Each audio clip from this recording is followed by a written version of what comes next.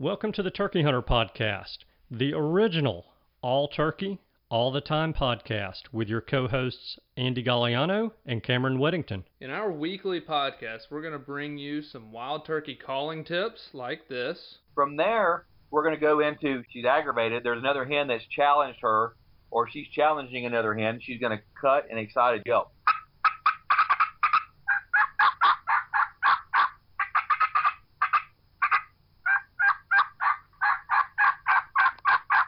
Advice from old pro turkey hunters like this. The turkeys typically don't like, I think, more times than not, to travel in an easterly direction into the sun first thing in the morning, especially after he gets up. It's a blinding thing. It's just like you. It's hard for you to see into the sun. Mm-hmm. So if I have a choice, I'm going to try to make it so that I'm going to be on the west side in the morning, east side in the afternoon of a turkey. Exciting live hunts like this. Holy crap, they're coming.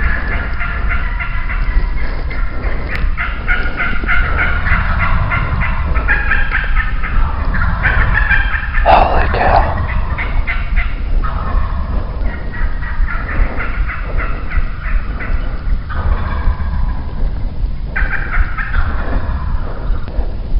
Oh, God.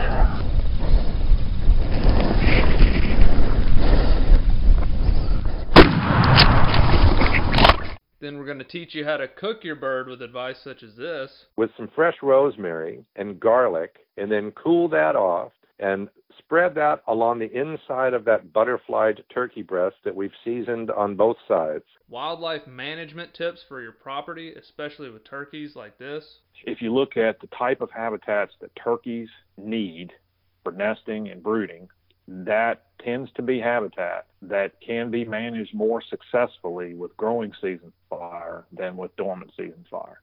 And hopefully along the way, we'll get plenty of these. Well, on November the 28th of 1953, I was hatched. When I popped out of my mom and the baby doctor spanked me on the bottom, I went, ow! And I've been doing it ever since. I like that. Thank you for tuning in. And now, for this week's show. Hello and welcome back to this week's episode of the Turkey Hunter Podcast. You are listening to episode number 414, Trapping and Predator Management for Better Wild Turkey Hatches with Cameron and Andy. And I am your co-host and the guy who can't speak to the other co-host today. Oh, that's right. We're on rivalry week. Oh, man. That is going to be... Before I go on mine, that's going to be a heck of a game, I think, Saturday. And I am excited that, and I'm not saying it may be a blowout yet again, but for once, there's some hype that Tennessee actually will be in the game for some of the game. Well, I think there's a good chance, depending on which quarterback starts for Alabama. But yeah, you know, well, if Tennessee shows up like they did against LSU this past week, it's going to be a heck of a shootout because they look darn good against the Tigers. Yeah. So I'm really excited. I know there's kind of been a revitalized fan base around here. Everybody I've talked to is like, can't wait for the game. So usually Alabama weeks, like everybody tries to plan something where they won't watch the massacre, but now everybody wants to watch it. So that's good. Well, so yeah, I forgot about that. This is how everyone around here feels about it. I hate Neyland Stadium. It looks like a garbage truck worker convention, and I hate all their quarterbacks. I hate Tennessee, man. It reminds me, and it's not that orange that you can stand. See, I hate Tennessee more than I hate Auburn. I just dislike Auburn. I hate Tennessee. See, Tennessee's colors is that throw-up orange. It's not that orange that you can sit with. It's that puke inside of a pumpkin orange. So it's officially dubbed Hate Tennessee Week, and hey, let's do it. Yeah, I got a guy in my home group for church that he's a big Alabama fan. He didn't talk to me as much last night. I couldn't figure out why, and I was like, oh yeah, the game. That's right. Probably a little bit of fear. Yeah, yeah, maybe so.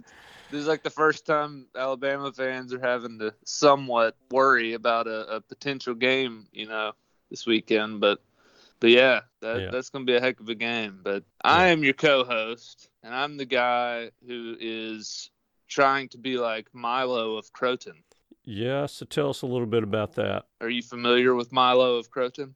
I'm not real familiar with Milo of Croton. So he is the Greek who I thought was like a fable, but it actually is a true story. This guy really did exist, Milo. Now this part I don't know if it existed. He's the one who was his middle name Sorghum? No, I don't think this. Okay. I don't know. They don't. I don't know if the Greeks put the middle name in their history books for this guy. He's Milo of Croton. That's all I know.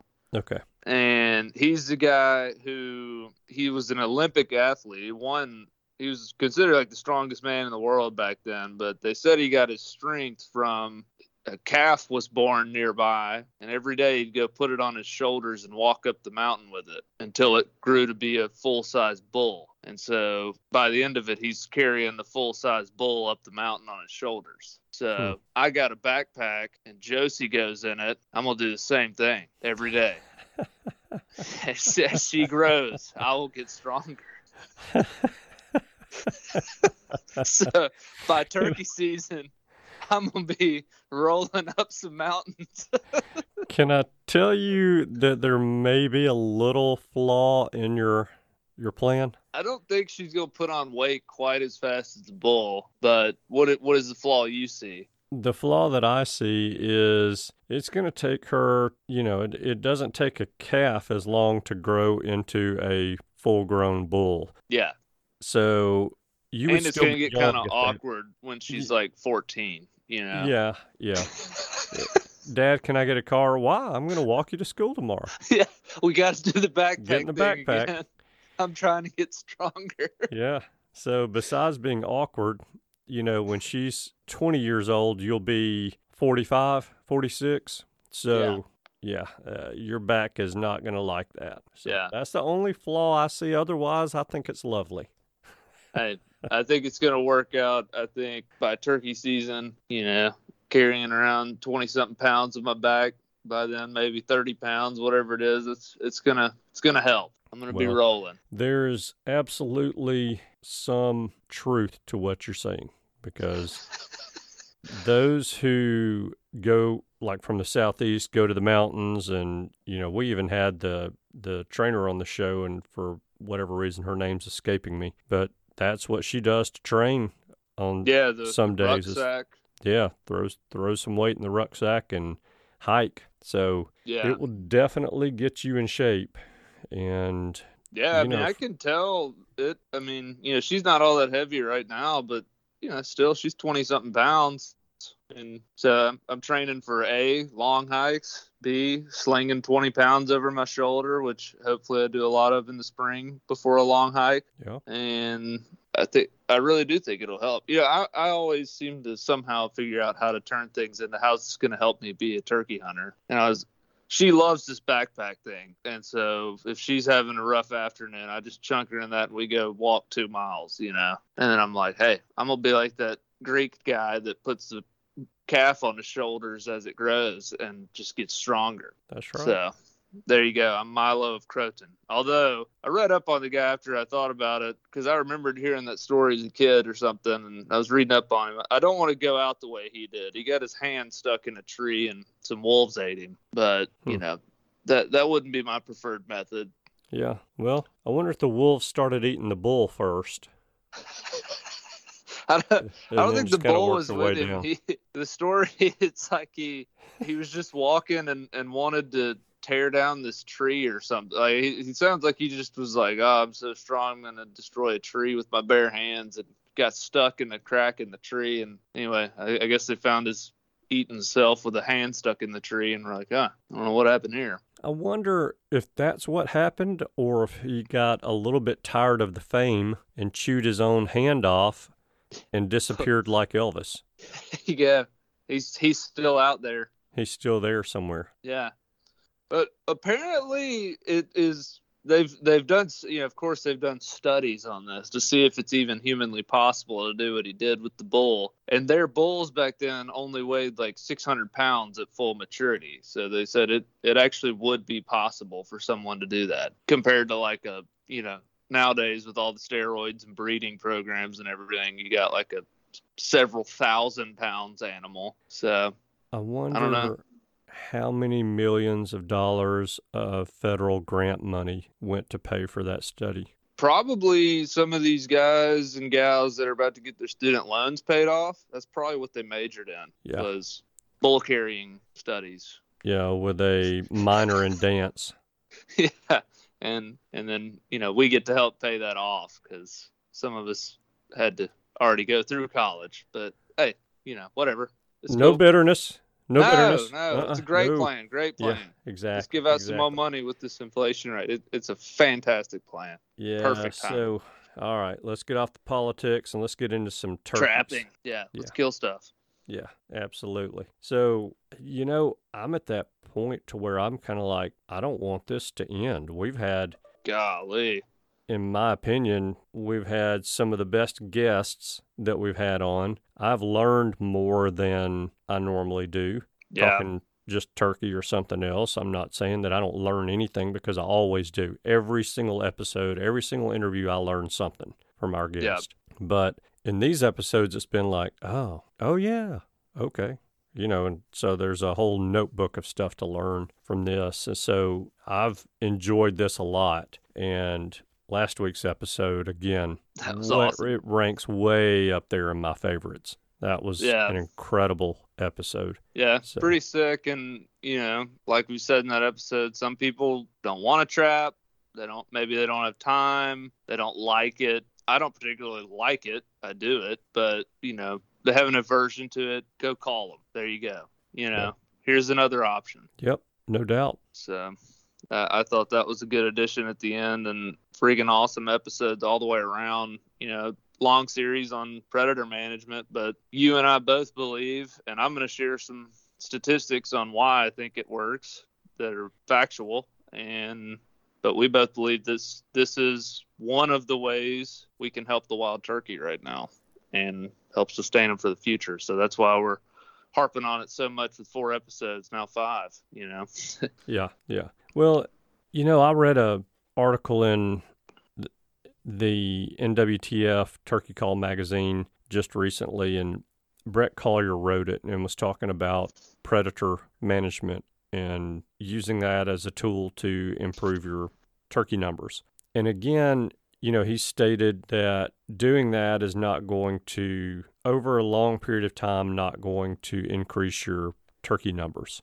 So, and part of the reason is, he says that as you take out more of one type of predator, you end up with more of another type of predator. Hey, it makes sense. If you have more prey, you're going to have more predators. Yeah. That's just the way things are going to work. However, if you're removing those predators, you've got to have more prey. And, my justification for all of this in my mind is if I get one more turkey on the ground a year because of my trapping efforts, I'm leaving the place better than when I found it. Oh, yeah. And shouldn't that be all of our goal? You do that for 5 years and look at the exponential effects. I mean, you've basically created a new flock of turkeys. Well, yeah. And we take turkeys out of the population. Yep. Aren't we obligated to put turkeys back into the population? Yeah. And, let's say you kill 1 or 2 gobblers off of a property, and then through your trapping efforts, 1 nest makes it with 6 poults or something about that. Mm-hmm. You've put more back than you took. Boom. Yeah. Yep. Just that easy in my mind. Yeah. So we're hung up on right now, we being the turkey hunting community seem to be hung up on how many we're taking out. Yeah. Not how many we're putting back. Right. So it doesn't matter how many we kill. If we put more back than we kill, we can keep killing them, Yep. So that's it. That's my reasoning behind it. I'm no biologist. I do know the difference between a male and a female, but still no biologist.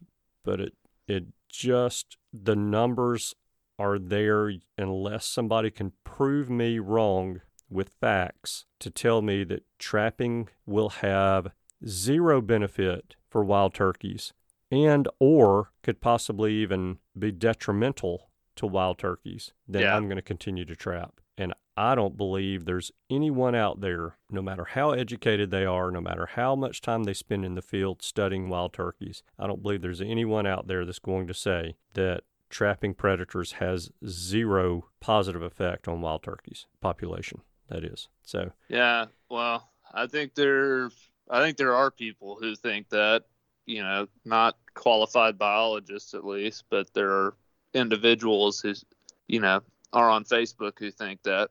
But to me, the one argument that I hear most all the time from somebody who's, I wouldn't say anti-trapping, but is of the opinion that it's a waste of time, I don't run into any like other hunters and stuff that are anti-trapping, I would say, but they hold the opinion like, oh, you're just wasting time. You didn't do nothing, Mm-hmm. And I feel like their main point, usually if I ask them why they think that, is they're just going to move back in, Sure the coons and stuff, they're back. They're the ones from your neighbor will move on to you and whatever. And I'm like, while that may be true to an extent, I do not think that on my neighbor's property, when they hear the 22 go off on my land, that the coons are like, oh, right, we can move over. Right.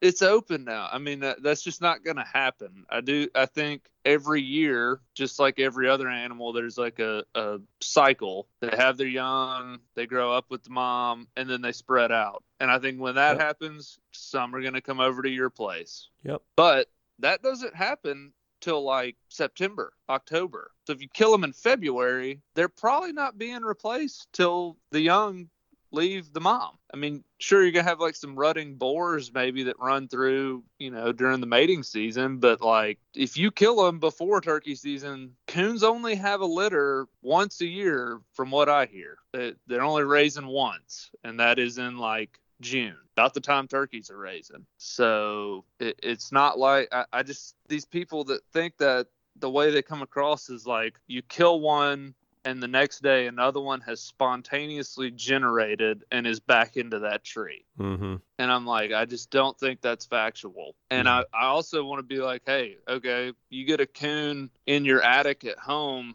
you probably shouldn't worry about killing him because there's another one outside that will get in immediately, and that cycle's just forever. Just leave him up there. It's no problem. There's if you kill him, there's one waiting at the door, and he hears the gunshot. He's coming in forever. And I'm like, that's not how it works. They don't know. Like, I don't know why people think that, but I guess because they reproduce once a year, and yes. But you know what? If I have 300 acres and I trap every animal on it and some off my neighbor come to me, okay. Yeah. There's less predators on my neighbor. They got good nesting habitat over there too. It looks the same as mine. I don't care if the turkeys raise the poults across that imaginary line or on my side. I just want them on the ground. Exactly. I mean, you still reduced by one that year when you killed the animal. He is gone, and he will not be possibly replaced until the babies are born in June. So he will not be there, or she will not be there through the nesting season. Bottom line. I mean, well, and part of Brett's argument, and I'm not saying Brett's anti-trapping because I really don't think he is at all. But he's just saying, the premise behind the article is trapping can't be the only thing that you do to try to improve turkey populations. The only thing that we do, I should say, as turkey hunters. And I do totally agree with that. However, 100%. Sometimes it's the only option we have. If we're hunting public ground, hey, we can't go control burn public ground. Well, let me walk that back a little bit. Hey, we can't legally go control burn public ground. Yeah, please don't go light your public land on fire. So, predator hunting and trapping are about the only things that we can do. to try to benefit the wild turkeys. And if we want to give back, we need to go give back. Yeah. So leases, hunting clubs, a lot of those, you can't disturb one tree on the property. Exactly right. So, I mean, what are you going to do? You have trapping is your only option. Yeah. And so, like Grant Wood said, if there's no predators, they can raise poults on a football field. It doesn't, there's always going to be some predators that we cannot control. But because we can't get rid of the avian predators, because the vast majority of them are protected. Crows might be protected. There may be a season in your state. Yeah. But the others off limits, So but number one on all of the studies that have ever been done, I mean, I haven't ever seen one that doesn't show Mr. Raccoon as enemy number one. We can kill him.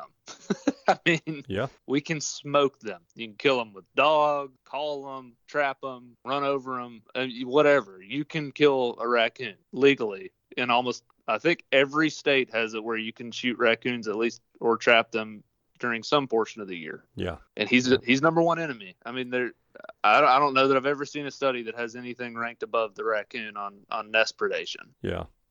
Well, speaking of studies, you've been keeping some numbers. You've been keeping some stats since you started trapping. Was it first of the year when you started keeping some notes on this? What are your results so far, and what are you're kind of doing some A/B testing with your trapping right now as well, because you've got the live traps and the DPs, and what are your, just very preliminary because you hadn't been doing it too terribly long, what are you finding out? Yeah, so just the background on it, we have trapped 2 properties so far. They're both in the same river bottom. There's one block is like a little over 300 acres. And I'd say a third, if not more, of that acreage is underwater. So it's a little smaller than you think when you hear 300 acres because of all the water. Yeah. And then the other property is my brother's property, and it's like 180 acres, I think, and it is it's very similar habitat. So what I'm doing is I'm trying to keep notes on how many I catch and how many I catch per property, and then what I caught them in and on, bait wise. So I have the live traps and I have the dog proof traps. And so the week 1, I trapped every day for a week on the property, the 350 acre property. And I sat out all my live traps. I had out 20 live traps, and I had out 23 dog proofs, I believe it was. So a few more dog proofs than live traps, but, pretty similar. And none in places better than another. Most of the time, a lot of times I would set out a live trap on one side of the trail, dog proof on the other side of the trail, because I was like, hey, something may prefer one over the other. I don't know. Yeah. Were you using the same bait in both of those traps? Okay. So dog proofs, marshmallow and dry cat food mixture, just mini marshmallows and dry cat food under the trigger. And then in the live traps was sardines. So you would have caught me in those. Yeah. So get out of here, raccoon. That's mine. Yeah. So a can of sardines. Kroger had a deal. They were $1 a can. I bought every one of them they had, loaded them up in the truck, and then dog proofs. I had the cat food and marshmallows under the trigger, and then sometimes I put a big roaster marshmallow on top of the dog proof. Sometimes I didn't. I was just kind of testing those out, see if that eye appeal of that big white marshmallow on top helped, which I think it did. I seem to have a better catch rate when I put a big marshmallow on top. Mm-hmm. On coons. Now, it was like the possums, I caught a few possums in the dog proofs, and I honestly think they wanted the cat food in there. I don't think they have the sweet tooth that a coon does. And maybe just my opinion, but literally, like, the couple possums I caught, one of them had just knocked the top marshmallow off. It was laying on the ground by him, and he had gone into the trap. Like, he wanted the fishy smelling cat food, I think. So bottom line, with the week of trapping, I caught on this one property 36 predators in a week. So, I mean, that's hammering them pretty good. Yeah. And this is a property I've already killed I mean, I've already killed I've killed 59 raccoons and 16 possums on this one place since February. Leading up to that week or including that week? Including that week. So Okay. with that 35, that about doubled what I killed already. But, it had already had several removed prior to this week. Repeat the numbers of possums and raccoons again. So total, I've killed 59 raccoons and 16 possums on that property. But Okay. since acquiring all these traps and everything, this 1 week of trapping, it was 16 possums were caught in a live trap on sardines out of the 35 total. 16 of them were possums, and they were in the live traps. And I caught 2 more possums on dog-proof traps. So I think even just 1 week, obviously we'll have like a year's worth of data at some point, but the possums absolutely seem to prefer the live trap over the dog-proofs in my mind. Mm-hmm. And especially the 2 possums I caught in the dog proofs were like huge like male possums, like big possums. The smaller ones all were in the live traps. And I was like, well, I was looking at them, I was like, their little arms, I don't think they could even get to the trigger, if they wanted to. So definitely think you're going to get a higher possum catch rate in a live trap over the dog proofs with sardines. So that was one find. So then the coons, I caught 9 raccoons in dog proofs and 7 raccoons in live traps. So those were about split evenly. A little bit more to the dog proofs. And again, I had 3 more dog proofs out than I did live traps. But so far, and I had several scenarios where one day there was a coon in the dog proof and not in the live trap. And then I went to another, drove on down this trail and there was a coon in the live trap, not in the dog proof. And they're right by each other. Yeah. So it seems like so far, just after a week, my deduction is that coons, you're about even on your odds of catching one with either type trap, and but I did catch a few more, and I caught 1 coon. I had a couple coyote sets out. Those turned out to be a disaster because the farmer decided to cut the field right after put them out for an entire day, and it rained and everything. I just couldn't. It was a rough time for my first round of coyote sets, but I did catch 1 coon on a coyote set. Oh, really? So yeah, huge boar coon, and caught him on a foothold. So, and then I caught 1 armadillo on a live trap. So, and I know that they're meat eaters because they eat ants and grubs and things like that, but that's interesting. Sardines. Well, you know what I caught him on, interestingly, in that trap. I had breakfast that morning and I'd eaten some eggs, and I took the eggshells, and the yolk was still in one of the shells, and I threw them in there, and I caught the armadillo on that. No joke. Yeah, so people, I think they eat eggs. That little, you know what? Yeah, it was a very satisfying 22 bullet to his head, because it's like, you egg-eating sucker, you're going down.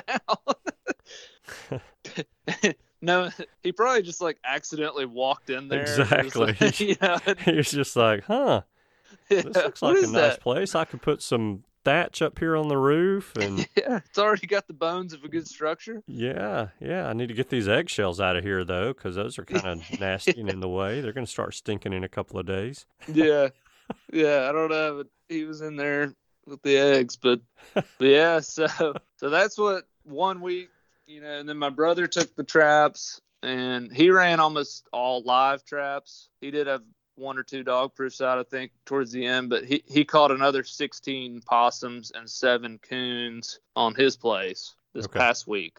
The 180 acre. Yes, on their place, and it's very similar habitat. So we've both been shocked by the amount of possums that are present. Yeah, I was going to say the same thing. You seem to be pretty close to 50-50 coons, possums. Yeah, I mean, well, we've caught more possums than we have coons, but I also have killed way more coons than possums leading up to this point. Week. Yeah, because we've hammered the coons on our place, the 350 acre place with coon dogs. I've called them in.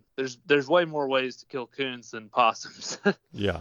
So we've been killing them all year. But the trapping wise, I mean, you're looking at 2 weeks of trapping, and we pulled out, was that 30, 36 and 23, so 59 predators in 2 weeks. That's a lot. Yeah. So I mean, that I will say, basically, methodology, keep it on the road systems where you can just drive and look, because we're running a ton of traps at this point. And I think that's going to pay off for us, because in 2 weeks of trapping, we killed 59 predators, whereas last year, or in February, with, I don't know, I had maybe 10, 11 traps total. I don't know how, there's no telling how long it would have taken me to kill that many predators. It would have been, if I caught two in a night with those, it was like a great night. Now I was catching 4 and 5 every night, and so that adds up a lot quicker. And is there any method to where you're placing these traps when you're running them down the road? Are you putting them near water, whether it's still water or running water? What's your... Yeah, a lot near water, because it's been really dry here until this rain we got yesterday. So mostly near water, near just by the road. If there's any intersections where this road intersects this road and there's 3 roads coming together, right there's a great spot. There's a levee across the back. I put a ton up and down the levee. On that levee, there were spots where the beavers had like a really nice ramp down to the water down the levee, and you could see that coons were using that to go down to the water to fish, trap there. It's just, you just use like common sense of like, wire rod, all right, this spot is a tree line that is all alone. It's one tree line that runs from this field to this field. If I'm a coon and I want to go from those woods to these woods, I'm probably going to run next to this tree line instead of just across the bold middle of this field, Yeah.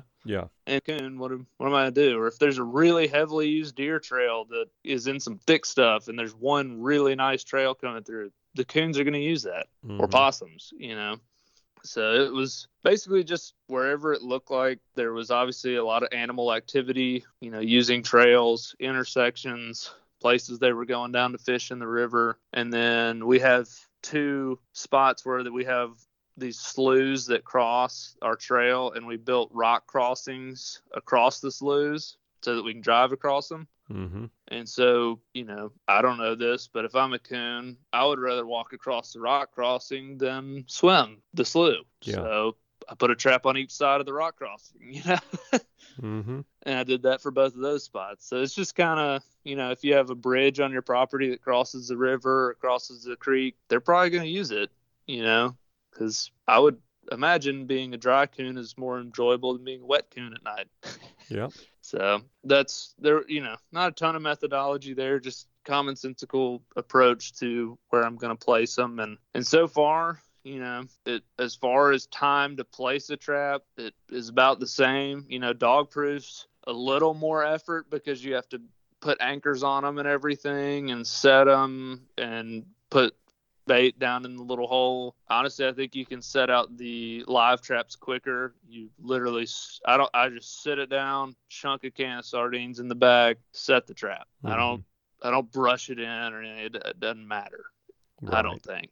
Yeah. And I will, like, if there's a nice 2 trees like near each other I can fit it between, I'll put it right between them. Or if I can back it up to a tree just to keep something from reaching in from the back and grabbing my sardines out. If it has I had like a really small possum that was robbing me one night, and I ended up catching him finally, but he was coming in from the back because his paw was small enough and stealing my sardines.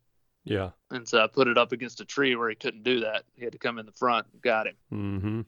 So if there's a way to back it up against something, or just kind of keep, because I think one problem I was having, this was another stat I kept up with, was like missed catches. So the live traps I had several live traps that were tripped and nothing was in them.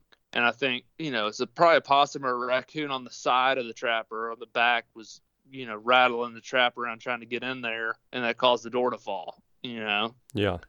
And then I had I had 4 missed catches on dog proofs. I had one, the coon, I assume it was a coon, was caught, climbed the tree, got my anchor cord, like a cable over a limb, and like I guess just jumped off and got his paw out that way. Because when I got there, it was like the dog proof was hanging upside down, just like dangling over the river. And I was like, what in the world? I guess that's how he got enough leverage to like slip his paw back out. Yeah. And then or somebody going down the river shot him and took him. But you know, with fur prices being the way they were, that probably didn't happen. Avian predator was trying to fly off with him. Yeah. I don't know. And then I had two coons gnawed their own arm off and got out of the paw, or got out of the trap, which I don't know how they do that, but coons can do that. It's pretty amazing to me.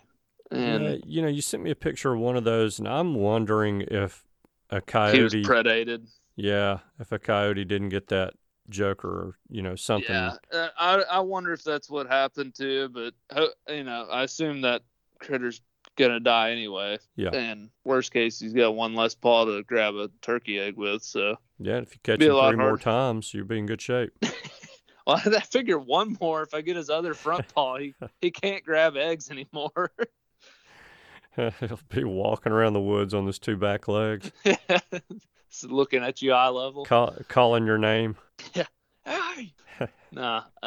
But yeah, so that was kind of the experience we've had so far. And so my plan is it definitely did seem like after 1 week, it was starting to slow down. And my brother on his place is seeing the exact same thing. 1 full week with, you know, what do we have, 40-something traps out. After a week, it started going down to 1 catch a night type thing, or none. And at the beginning, the first day I caught 10, I think, or whatever. It was a bunch. I think it was 10, you know. And so you're they're definitely setting these in the same location night after night for a week. Oh, yeah. Yeah. The live traps especially, it seems like if you catch one in a live trap, do not move it. Because it honestly was like the ones I was catching them in, the odds of like a repeat catch were way higher than catching one in a new one. And I don't know, I think just the urine and the smell of that animal being in the trap,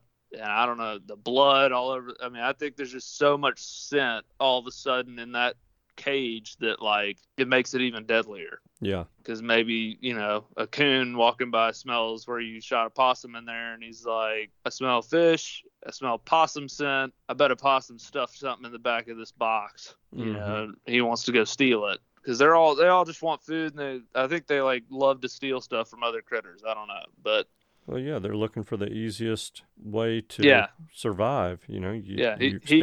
A fish and he put it in here, and I'm gonna go get it. So yeah, it was like if you caught one in the live trap, you pretty much were gonna catch another one or more. I think my best one caught 4 over the week. Yeah, and had several repeat customers.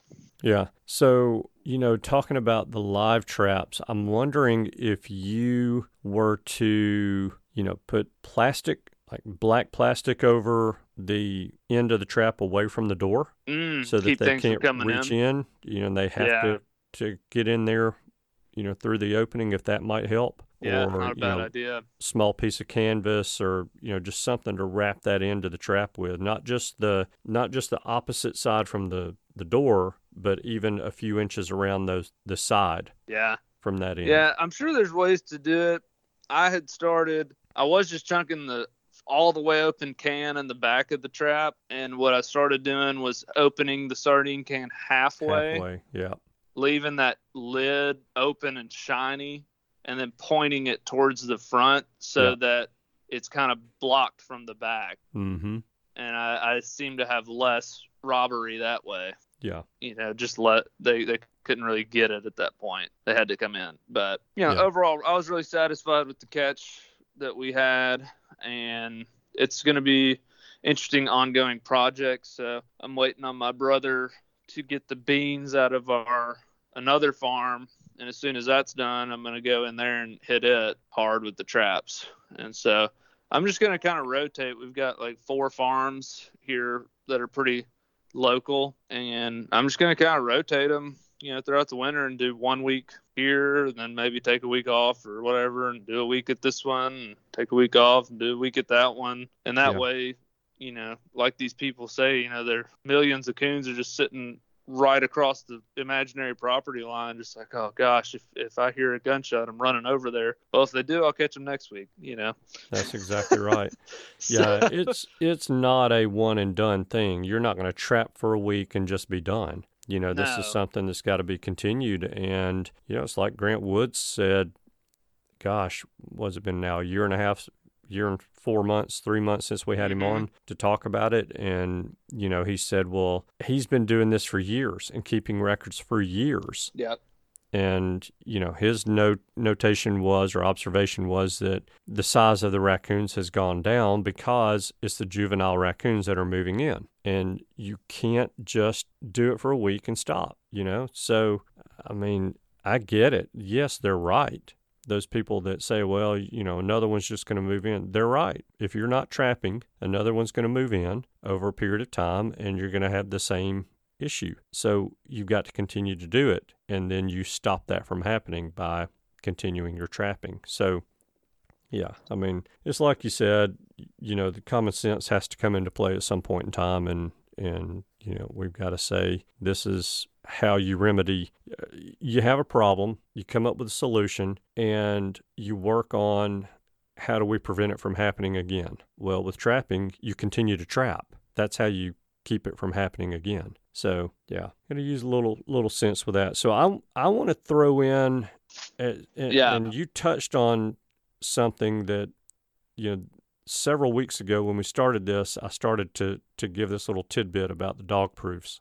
But I want to throw in something that we should not be doing. We need to be very careful with the dog proofs with our cable that we have attached to the trap on what we connect that cable to. Yeah. So the first time I ran dog proofs, I had cables on them, and I wrapped those cables around, I'm not even going to say they were saplings. They were trees that, they're saplings, but not a 2-inch diameter sapling. These pretty good size. Yeah. And the branches on the trees were up high and very flexible. And the raccoon was just climbing the tree, dragging that trap with the cable up the tree. And when the tree would lean over, they would continue to, they would hit the ground and run, and the cable would just slide off the tree. There's not enough to hold the cable to the tree. And so, we need to choose a tree that's of substantial size that has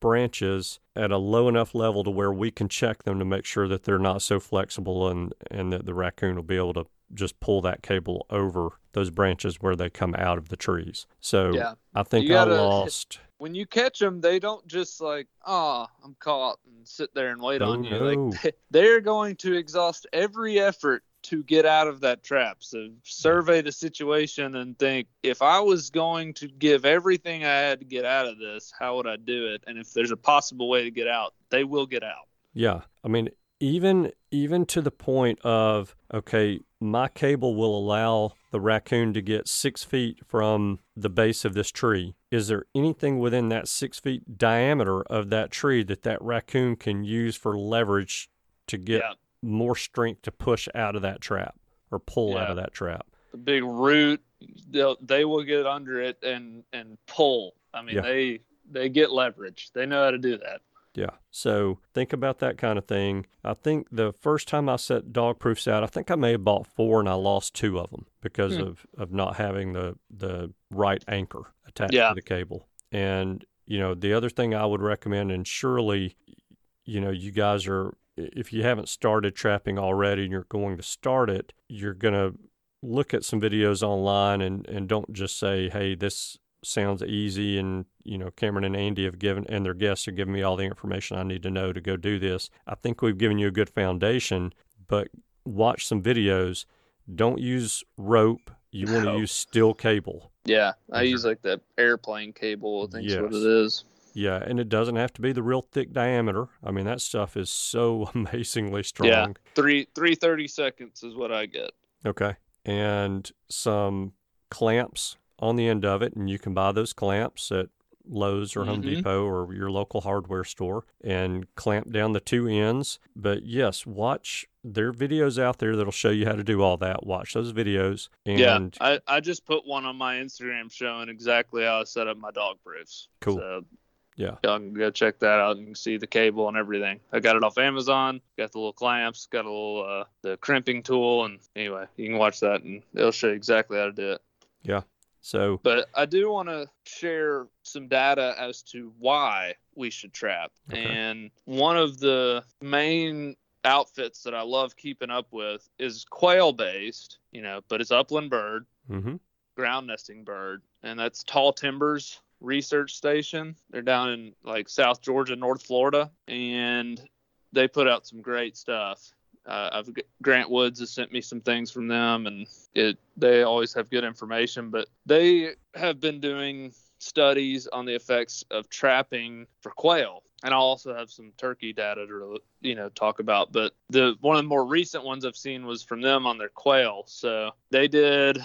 I think they've done like multiple 7-year studies at this point, but the most recent one was a 7-year study on trapping and its effects on quail. And so they trapped some properties, didn't trap adjacent properties, kept data on the birds and all this. And then they cross-tested by flipping it, where they started trapping the properties that weren't trapped and stopped trapping the ones that were trapped, and monitored the data. And so it's, in my mind, that's probably pretty solid evidence. Yeah. I mean, cross-testing that way.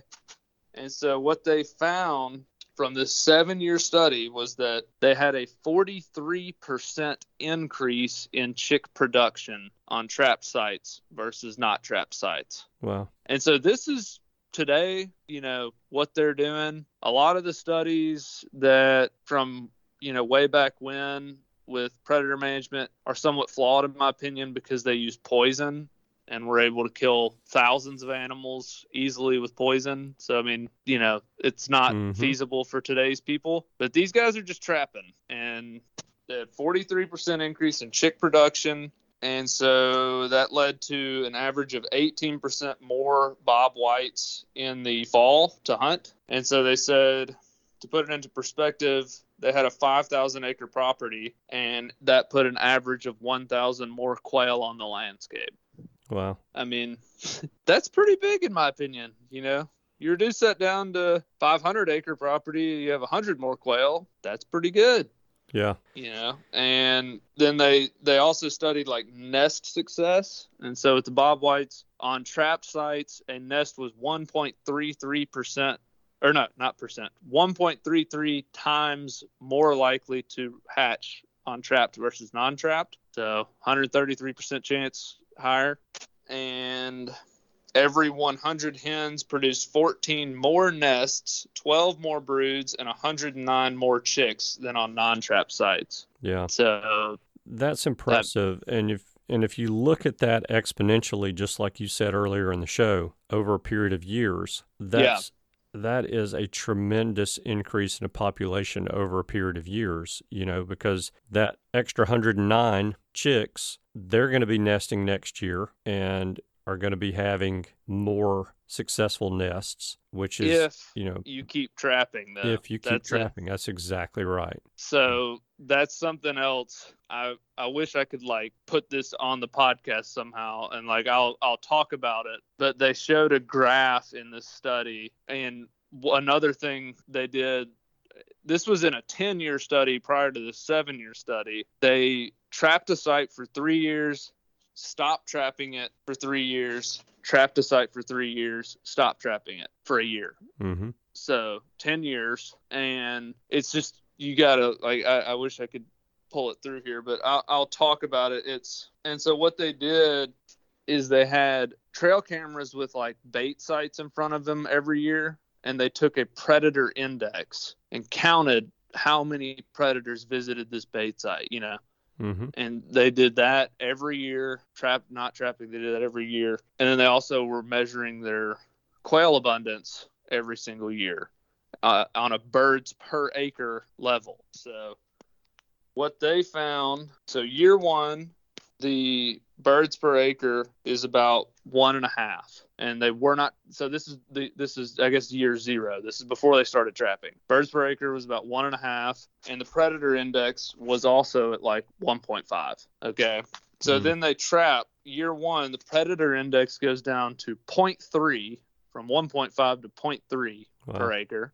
And the birds per acre goes up to 1.75. Mm-hmm. Year 2, they trap.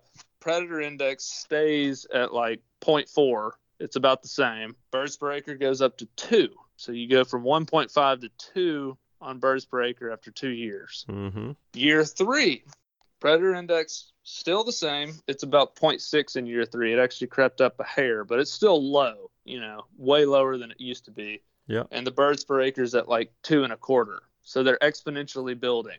Every single year, there's more birds per acre. Predator index is staying low. All right. They stopped trapping year 4 to see what would happen. So think about it in your mind. There is now a huge abundance of prey species on the property. Mm-hmm. And then no one's killing the predators. Okay. So year 4, the predator index jumps up to 1.6, right back to where it had been before they did anything. So, yep. Again, you got to trap every year. That's the whole thing here. And the birds per acre went down to 1.4. Wow. So it reverted right back to where you were. In 1 year, they erased every bit of the gains they gotten. Yep. And so you had 3 better years of hatches. You had better hunting, everything for 3 years. But then if you stopped trapping, it reverted right back to where it used to be. Okay. And then they don't trap again. The next year, you're looking at birds per acre dropped to 1. So now you're worse off. And then the next year they don't trap again, birds per acre down to 0.7. What were the predator numbers in those years? They stayed steadily between like 1.25 and 1.5. Okay. So a couple of things that stick out to me that I'm wondering. The first 3 years, I wonder, because the bait sites, I'm assuming, were a constant. They were stationary, same location, never moved. I'm wondering if it's a learning thing for the predators, and that's why the predator numbers crept up a little bit. Predator observations crept up is because they're monitoring the bait sites that are not moving. They're there. Yeah. The quail numbers increasing makes total sense because you're trapping, you're eliminating predators. And it slowly creeps up year after year of the trapping, which is interesting to see. Right. And then I think once the trapping stops, it is exactly what you said. You've got a feast for the predators that are there. And so, now they have keyed in on a plentiful prey source, and don't think for a second that a coyote won't eat whatever's readily available, or a bobcat, or a raccoon with eggs, or possums or with eggs, or whatever that predator is. If there's a lot of that prey around, they're going to feast on it. So, that would make sense. And just quickly, I'll go through so that, 3 years, quail go back way down. They trap again for 3 more years. Year 1, it goes from 0.6 up to 0.75. Year 2 of trapping again goes up to 1.3. Must have been a good weather year as well. Or year 3 of trapping again goes almost to 1.5 again. So slowly creeps back up again. I mean, I just can't get over how it's the exact same pattern both ways. Yeah. And then, what happens when they stop trapping the next year? I'm going to guess the quail numbers went down. 0.6. Wow. 1.5 or so to 0.6. Wow. Immediately the next year. So their bottom line is if you're not going to keep doing it, I guess you can, if you're going to do it for 1, 2, 3 years, you'll have good hatches probably, and you're going to help them for a couple of years. But if you stop, they're going to go back down immediately. Yeah. So that was, and the fact that they started it, stopped it, started it, stopped it, and it followed the exact same trend both times is pretty incredible. Yeah. Well, all of that makes sense. So that's a small scale experiment. Imagine if you owned a couple hundred acres and you started trapping and you got all of your neighbors around you to agree to trap as well, or hey, even agree to let you come on their place to trap outside of hunting seasons. If trapping still, trapping for nest predators or coyotes or bobcats is still legal in your state to do so. But take it on a large scale. You reduce the number of predators on a large scale and around your 200-acre piece of property, and it's going to take a long time for the predator numbers to grow again on your 200-acre piece of property. It's going to take longer for those predators to move back into your 200 acres. So, there's something to trying to get your neighbors on board to trap as well. Oh, yeah. Yeah, I have our neighbor on one side's already said, kill all the coons you want on us. So, and I have killed some over there. And I'm probably going to run a trap line there, for a week. Because in my mind, it's okay. I'm helping. I don't care if the turkeys are gobbling wherever. I just want more turkeys. Right. Yeah. It's that imaginary line means nothing in the grand scheme of how many turkeys are on the landscape. It means I can't walk across it to hunt, but that doesn't mean turkeys aren't going to cross that line. Yeah. So and a coon I kill on their side of that line probably would eventually end up on my side if there's no coons. So it's helping my end. But so talk to your neighbors about it. I mean, most property owners are outdoorsmen, even if they are not, and they've got their property leased to people who hunt. You could either talk to the landowner and say, hey, will you run a trap line? If not, then can you give me the number of the person who leases your property from you, because I'd like to talk to them about running a trap line. And if they don't want to do it, would you and they're agreeable to it, to letting me come on your property to do so, would you allow me to do it? I'll sign a hold harmless. I won't come in during hunting season. I'll lock the gate behind me. I will text you when I'm in, and I'll text you when I come out. I just want to get rid of predators. Yeah. Yeah, there's some landowners out there that are going to say no. But if you give them few reasons to say no, I think you can take this out on a bigger scale than just your piece of property. And if they don't want you to trap, see if they'll let you go call in coons, for a day or two during the winter. Maybe you can go kill 5-10 off their place. That helps. Yeah. Maybe they'll let you bring your buddy that has a coon hound. Go tree a bunch and shoot them that night. Yep. I'll say that. I was skeptical of that method because most of your coon hunters now just want to shine them and leave them. But if you can find somebody in your local community who has like a bad to the bone dog, you can stack up some coons with a dog and just make sure that person understands when we go to my property, it's a kill mission. It's not a shine at, high five each other and walk off. Yeah. It is a unload the 22 till he falls out of the tree mission. So, and it can be very effective. We had one night on our place with the coon dog. In about 2 hours, we took down 11 coons. Yeah. I mean, that's very efficient. That's a lot faster than I could have trapped. So there's a big difference though. You got to find somebody with like a dog that is really good. I think there's a whole lot of coon hunters out there that have dogs that can tree 1-2 coons a night. There's a few out there that they can just start popping them like it's nothing. So that's a fun way to get rid of coons too. And a way, I feel like landowners are more averse to letting someone trap for whatever reason. They don't like traps. They don't want to see a trapped animal on their property. They don't want you driving around on their property every day for a week. And I get all that. They might let you come in there with a dog and a call and hit it 2-3 times, and maybe you can take out 20 predators, So you got options. There's plenty of turkey studies out there with trapping. I mean, there haven't been, at least that I've seen, any recent studies on it with turkeys. Have you seen any? I have not, but I kind of feel like Collier and Chamberlain are working on, have some students working on some of those things. Yeah. I mean, the biggest difference between turkeys and quail, in my opinion, is the home range size.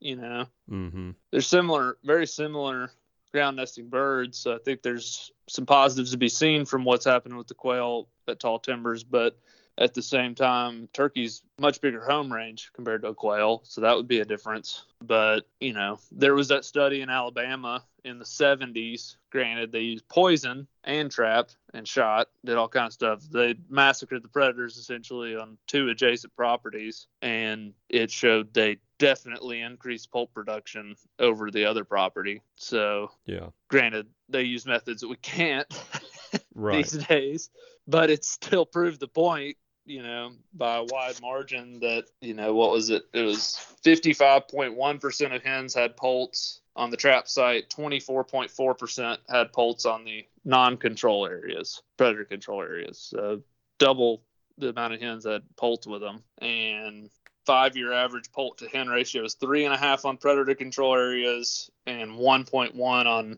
not predator controlled areas. That's a huge difference. Mm-hmm. Especially when you look at more hens had poults with them, and the hens that had poults with them had more poults than the few hens that had them with them on the other area. So granted, that study's not great because of how they went about it with the poison, but proves the point. Predator control works. Yeah. Yep. So well, very cool. This has been fun and interesting hearing your numbers. Yeah, and I'll keep everybody updated on that throughout the year. Just how things are going there, and we're up to since February I've killed 141 predators. So one coyote, and the rest have all been coons, possums, a couple armadillos, but mostly nest raiders. Yeah. So mostly coons by a wide margin. There's such a vast array of ways to kill a coon. Yeah. Well, and on that topic, on that statement, if you guys happen to have missed last week's episode, or you're listening to this one before you listen to last week's episode, you don't want to miss that. So it's very informative. It will get you fired up. Jeff Nimnick will get you fired up to go out and predator hunt, whether it's hunting coyotes or bobcats or coons. He'll get you fired up and ready to go. So you want to listen to that one for sure. You can get the cheapest thing out there for what he talks about for coons. I mean, I think you might need to step your game up for coyotes or whatever, but I literally I have a Fox Pro Patriot. It was like $70, I think, at Rural King. Bought it, and I called up a dozen coons with it in June. So it absolutely works. So cheap. I bought 2 sounds online from Fox Pro. Very easy to do. And that's it. So you can just get a nice cheap Fox Pro or Lucky Duck or whatever their cheapest base model is and go kill coons with that. Yep. Just don't because I got kind of overwhelmed when I first looked at them because, you look up predator e-calls and some of them are real expensive. Well, and it's just like we need to treat everything else. If you're going to get into fishing, do you go spend $80,000 or $90,000 on a bass boat, or do you go buy a little John boat with a 15, 20 horsepower motor on it to see if you're going to like it? Yeah, that's right. So go buy an inexpensive model of e-collar and test it. See if you like it. See if you're having success with it. And if you like it and you want to do it more and become Jeff Nimnick, and that's all you do, then go spend $1,000 on an e-collar with the decoys and everything else and get after it. But you don't have to do that to kill coons. You don't have to do it to kill coyotes. I think my e-collar is I think I paid $110 for it or something like that, several years ago. Well, it was a Christmas present, but it was several years ago that, that I picked that out and said,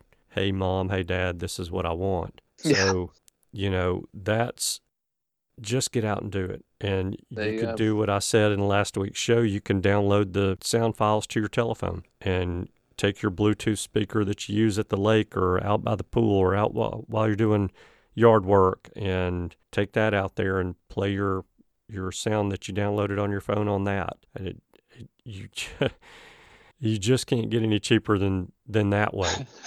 Those e-collars pretty hard to get cheaper than that. Yeah, those e-collars are fantastic. Yeah. And would I buy another one, or would I download sounds onto my phone? I would buy another one just because I like predator hunting. Yeah. It's something to do in the off season, and it helps out the deer and it helps out the turkeys. So yeah, I'll buy another e-collar because it's easy. So anyway, go do that. That's it's a lot of fun. Like we said last week, there are a lot of states whose deer seasons haven't opened yet, and it's a great time to go get in the woods. The weather's perfect. Go enjoy the woods and take your kids with you. Yeah. How pumped up would your 10-year-old be, 12-year-old, 25-year-old, if you sat down with the e-collar and called in a coyote or a fox or a bobcat, or you called in a coon that came charging the call? I can't imagine it. The coon calling would be the perfect thing to do with a kid. Yeah. You move spots constantly. You don't have to stand still. You're just standing there. You can chat. Don't even have to have really camo or anything. And when they come charging in, I can't imagine like a 12-year-old. I mean, my eyes were as big as saucers. I imagine a kid would about pass out if a coon started running at him. Yeah. So it would be, I would think that would be a fun way to get a kid outside. Yeah. No doubt. It's, pretty easy shooting. They get to make a good kill shot on something that it would be great. Yeah, no doubt. What do you think about making that our favor of the week? Get out there and hunt some coons, hunt some predators, and tag us on your social media posts. Yeah. You don't even have to have success. Just tag us when you're outdoors enjoying that, and take a selfie with the kids. I like it. I like what you said. Favor of the week, just do it. Absolutely. Get out and do it. Absolutely. Well, we've been rambling for a while. What do you think? I think we've talked long enough. Why don't you wrap us up? I'm going to wrap it up, and I will not talk to you again until either right after the game Saturday to rub it in your face, or not until next year. Okay. Sounds reasonable to me. I think so. All right. Thank you guys so much for tuning in this week. We know that you have choices. We appreciate you spending your time with us. We hope you have a wonderful week, and we look forward to seeing you again next week. Roll Tide. Go Vols. Thanks for tuning in. You were just listening to the Turkey Hunter podcast. If you enjoyed the show, please go on over to iTunes and leave a 5-star review. And make sure to head over to www.iamturkeyhunting.com to subscribe for free turkey hunting tips, tactics, strategies, and product reviews to help you have a more successful turkey season. And stay tuned for upcoming episodes on hunting afternoon birds, how to film your hunt, and the breeding cycle of hens, as well as some guest interviews. Thanks again for listening. We know your time is valuable, and we appreciate you sharing some of it with us. See you next week.